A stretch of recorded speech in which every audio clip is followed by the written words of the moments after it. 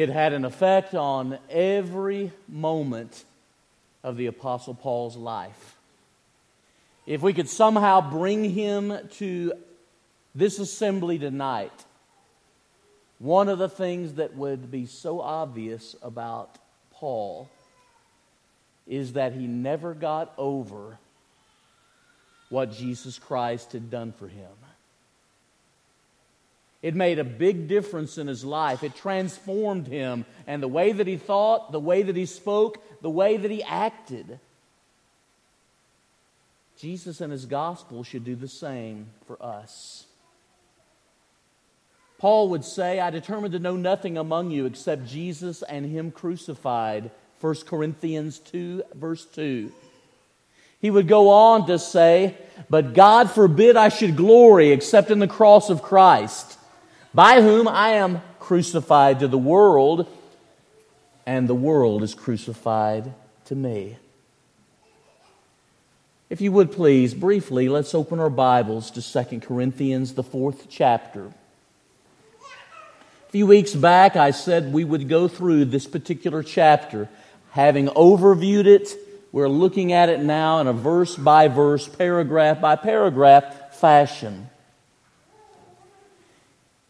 And what 2 Corinthians 4, verses 7 through 12 are about is the marvelous treasure we have, even though we're nothing but jars of clay. The marvelous treasure within, even though outwardly we are nothing but jars of clay. If you were to look at 2 Corinthians chapter 4, in some ways, I guess it could be discouraging. Look at 2 Corinthians 4, verses 1 through 6, and what Paul is writing about in that section is this. A lot of people have their minds and hearts blinded to the truth of the gospel. That's just the truth. It didn't get Paul down, it didn't keep him down when it did discourage him.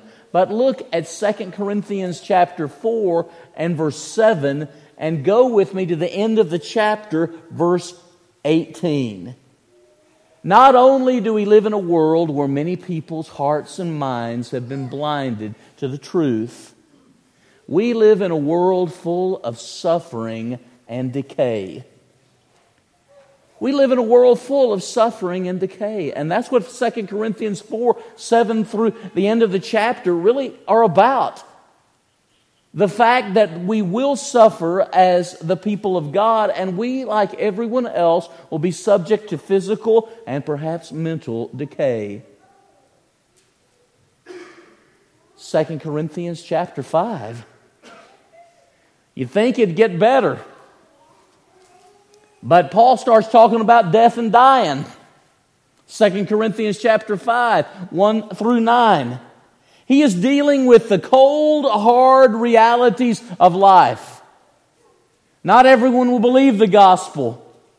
We'll have to deal with suffering and with decay. We'll have to deal with the matter of death, 2 Corinthians 5, 1 through 9, and we'll all have to deal with the fact of the judgment, 2 Corinthians 5, 10 to the end of the chapter. These are cold, hard facts. Thankfully, Paul doesn't choose to dwell on those, nor will I. If you look back at 2 Corinthians chapter 4, here is Paul's ministerial outlook. Here's his idea of serving God. In 2 Corinthians chapter 4, verses 1 through 6, he says, we have a glorious ministry by the mercy of God.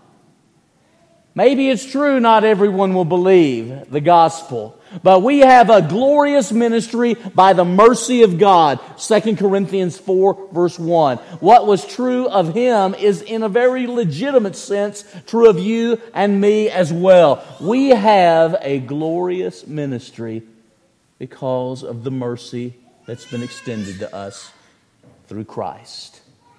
Secondly, look at 2 Corinthians chapter 4, verses 7 through 12.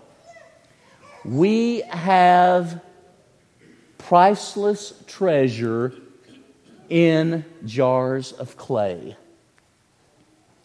The text does not particularly specifically say what the treasure is in 2 Corinthians chapter 4, verse 7. I guess we can look to verse 4 and look at verse 6 too, and we get a pretty good handle on things, a pretty good grasp of things. I believe that what Paul is talking about is Jesus and His gospel. We have this treasure of Jesus and His gospel, His powerful message of salvation, though we are but jars of clay. Look at 2 Corinthians chapter 4, verses 13 through 15. We have a confident faith. I believe, he writes in 2 Corinthians 4:13, therefore I have spoken. So should we, because of the nature of serving our Lord and Savior. Now look, if you will, at verses 16 to the end of the chapter. We have the inward man being renewed constantly. What a great thing to focus on. He could focus on the fact that, yes, decay is happening and we suffer. We go through difficulties in life. He prefers to emphasize that though the outward man decays, the inward man is being renewed perpetually, constantly in Jesus. I think that behooves us. It makes sense for us to stress the same thing. Now really focus with me, if you will, on 2 Corinthians 4, 7 through 12. We've already had several great lessons tonight, the Pew Packers. What Terry had to say concerning the Lord's Supper. The songs that we have been singing have all been sermons in themselves. But briefly, I want you to focus on verses 7 through 12 with me. Jesus and His gospel make us humble. Did you hear what Britt read in verse 7? Jesus and His gospel should make us humble. We have this treasure in jars of clay that the surpassing power may be of God and not of us. Jesus and His gospel make us humble. Jars of clay, earthen vessels. When the Dead Sea Scrolls were found in about 1947, 1948, they were found in jars of clay when a Bedouin boy threw a rock into a cave looking for a sheep that had gone astray, and he heard the sound of breaking pottery. When you think about jars of clay, the idea here is this. It was the lowliest type of kitchenware. It was the lowliest type of kitchenware, so much so it would be disposable. When it got cracked and chipped and broken, they just threw it away. Jars of clay were the type of jars in which you might put your rubbish, your trash, or just day-to-day things. But they were fragile and seemed so inconsequential. Lowly. And notice the second word that I'd like to focus on from this passage. Weak. Paul is referring to his personal weakness, his bodily weakness, and yet to the surpassing power of God that dwelled within him because of Jesus and His gospel. I don't see how he could have put it any plainer. In a world that emphasizes the cult of personality, what Paul says Don't judge a book by its cover. Don't judge a book by its cover. Because the finest Christians will simply be jars of clay. But within those jars is the precious, saving gospel of Jesus. Jesus and His gospel reside within. Another term is expendable. I'll move quickly after this point, but I wanted you to see this. Those jars were expendable. Nobody had a job piecing together broken jars of clay. Nobody had a job at that particular time. It's not like it's a Ming Dynasty vase or a Grecian urn that's priceless. What Paul is simply saying is over time, our bodies are just jars of clay. And they will be nicked. And they will become broken. And they will become shattered. But within Jesus and His gospel, that's what really counts. It's what still counts. Verses 8 and 9, Jesus and His gospel won't just make us humble. Jesus and His gospel will make us vulnerable. You know, think of the opposite of this. Because a lot of people who are Christians we can be full of ourselves. Pride. A lot of people that are Christians can act as if they're invincible. They're impervious to injury. Paul writes that he's vulnerable, and he uses 4 ing statements in the original language. Being, look at verses 8 and 9. Being afflicted, we're not crushed. Being perplexed, we are not driven to despair. Being persecuted, we are not forsaken.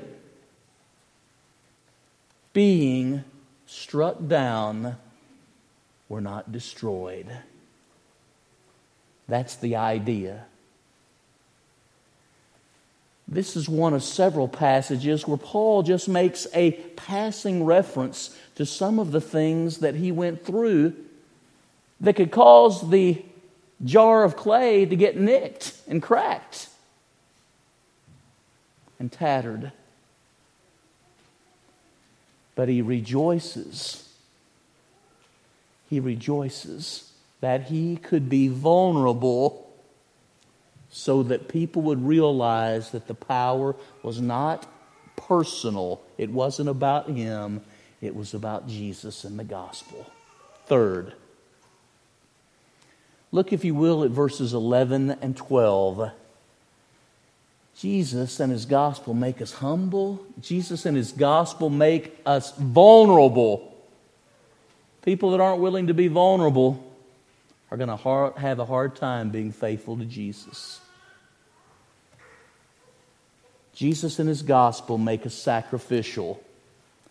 Verses 10 and 11 each mention the word always in most translations. Always bearing in my body the death of Christ. You see, Paul can't get over what Jesus has done for him. He can't get over the cross. And what he wants is that through his life, the cross of Christ comes through. Through His willing sacrifice and death to Himself, the life of Jesus is seen. I am crucified with Christ, nevertheless I live. Yet not I, but Christ lives in me. Galatians 2, verse 20. Notice verse 12. Jesus and His gospel make us humble. Jesus and His gospel should make us vulnerable because the outward container is not nearly as important as the treasure inside. Jesus and His gospel finally make us fruitful, verse 12. What Paul says is that death works in us as God's servants, but life works in you. And really what Paul is saying is that through the things that I go through as an apostle and servant of God, if it will cause people to be more faithful to the Lord and hold on to Him, the treasure in a jar of clay has achieved its purpose. Now stop for a second.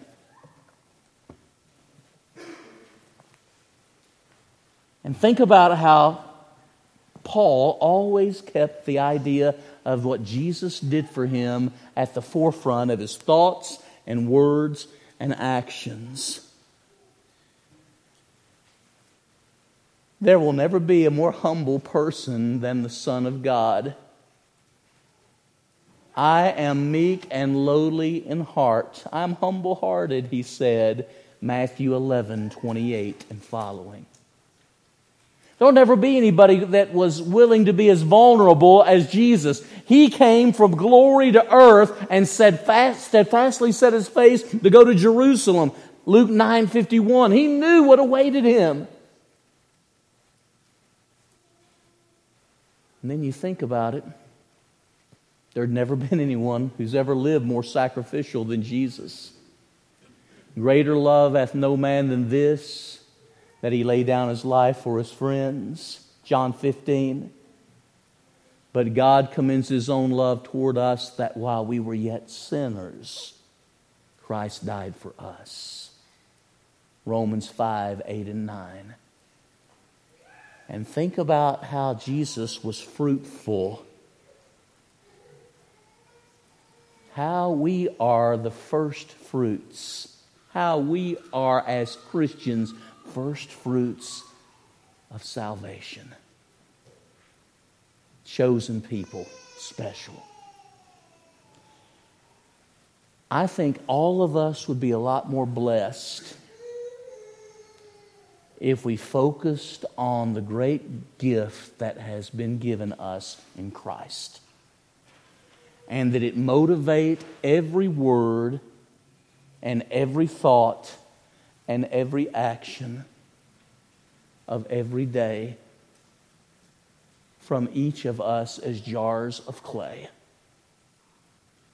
Aren't we blessed to have Jesus and His gospel within? I don't want to let a day slip by when I don't see and speak and think more the way Jesus wants me to. We're about to stand and sing our song of encouragement. It may be as you look at your life, you're fruitless and you're just been full of yourself. And you look at this outlook of Paul, and what it does is it helps us redirect ourselves and our lives back to the centrality of the cross. For those that are not Christians, respond to the saving grace and mercy and love of God through Jesus and His cross, through faith, repentance, and baptism. If you haven't done this, there's no better time to respond than right now. And for us as Christians, I want to have a fruitful life for my Lord, even though I am nothing but a jar of clay. Let us stand and sing.